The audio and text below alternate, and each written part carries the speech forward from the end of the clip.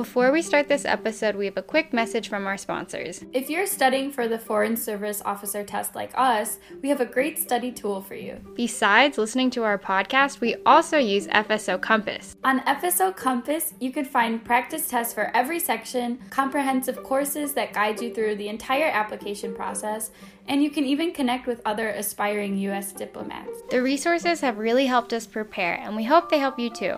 To access FSO Compass and get 10% off your annual subscription, be sure to use the link in our description box. Good luck! Yay! Hi everyone, my name's Jack, and welcome back to another mini-sode from How Did We Not Know That?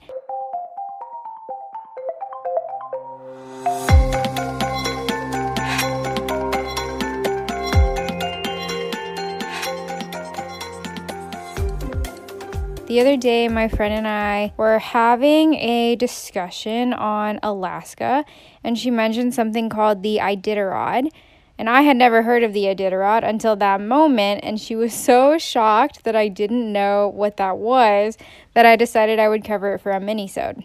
So that's what we're gonna do today. The Iditarod, formerly known as the Iditarod Trail Sled Dog Race, is an annual dog sledding race that takes place on the first Saturday of March, with the first race being held in 1973. Back in the day in Alaska, it was very common for indigenous people and explorers to travel on sleds pulled by dogs, with the person driving being known as a musher. Dog sledding is dated to go back as early as 1000 AD, but the event that inspired the Iditarod race wasn't until 1925. Back in 1925, Alaska was dealing with a diphtheria epidemic. Diphtheria is a serious infection of the nose and throat that makes it very difficult to breathe. So when this disease started to spread to the remote outreaches of a town called Nome, Alaska, the serum to cure the infection needed to be sent all the way to Nome from Nenana, Alaska, this being nearly 700 miles. Dog sled use had actually been declining in the 1920s and replaced with airplanes and snowmobiles to cross difficult terrain. However, when no capable pilot was available to fly the serum through a blizzard, a team of mushers rushed the serum to Nome through the storm. This historical event became known as the 1925 Serum Run to Nome, or the Great Race of Mercy.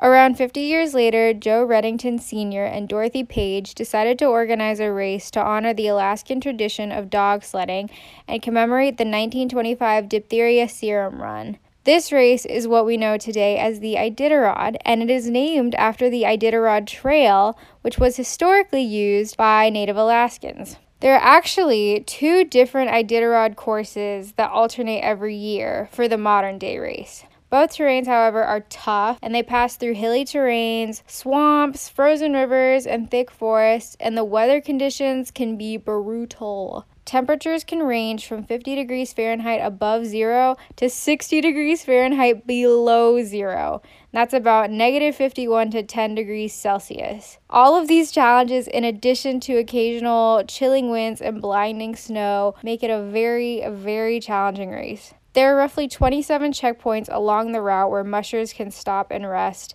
Some are in tiny towns and villages, while others are just a simple tent or cabin. Since the 1990s, there has always been a ceremonial start to the race in Anchorage, Alaska, followed by the official start of the race the next day. The total length of the race is over 1,000 miles, or 1,609 kilometers. Anyone wanting to compete in the Iditarod must be 18 years old, have competed in specific qualifying races, and pay a hefty entrance fee of $3,000. The dogs in the race are usually a mixed breed called Alaskan Husky, not to be confused with the purebred Siberian Husky or Alaskan Malamute. Alaskan Huskies are bred specifically for their speed and endurance, and the most intelligent and fastest dogs are picked to lead the rest of the dogs by running in front of the pack. Behind them in the lineup are swing dogs, and those dogs direct the team around turns and curves. And at the back of the dog team are known as the wheel dogs.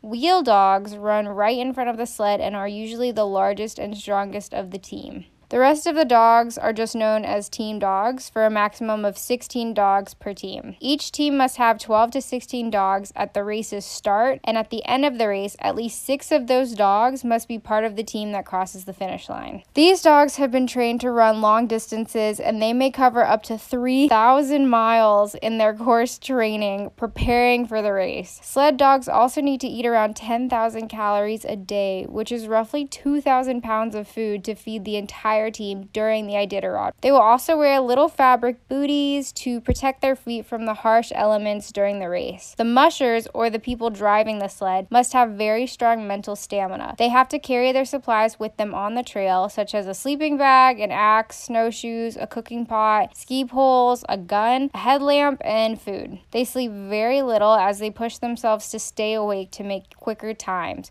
but there is 1 24-hour and 2 8-hour mandatory rests. The sleds they use cost around $1,500 and are typically 100 pounds before adding the supplies. There's also a basket on the sled to hold gear or place a tired dog so that they can rest. Wild animals on the route like moose, wolves, caribou, buffalo, and other animals can also threaten teams. Race teams even fall through ice like Susan Butcher in 1984.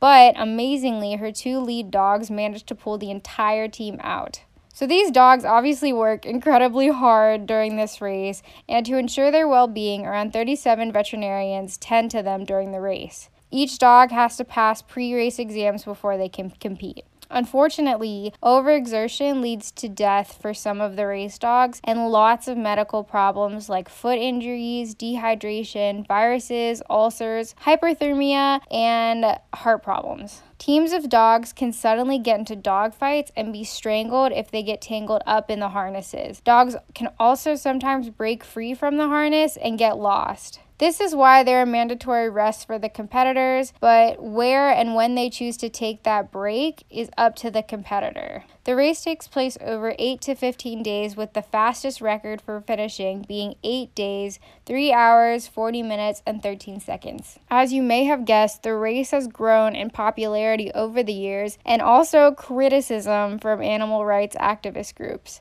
Although the Iditarod has a rule stating there will be no cruel or inhumane treatment of dogs, People for the Ethical Treatment of Animals, also known as PETA, has been vocal in its assertion that the race dogs are pushed too hard. The Humane Society of the United States is also opposed to the contest. It is estimated that more than 120 dogs have died during the Iditarod since its inception. This is not including the number of dogs that have been bred specifically for the race and end up going unused or disposed of. Those critical of the race often call it the I Heard a Dog instead of Iditarod. Although originally meant to maintain a tradition and art form, the race has become more competitive over the years, which leads to harsher conditions for both mushers and dogs. So, the question I will leave you with is, when do we place limits on maintaining certain traditions? Tweet us at HDWNKT with your thoughts. Thanks for listening.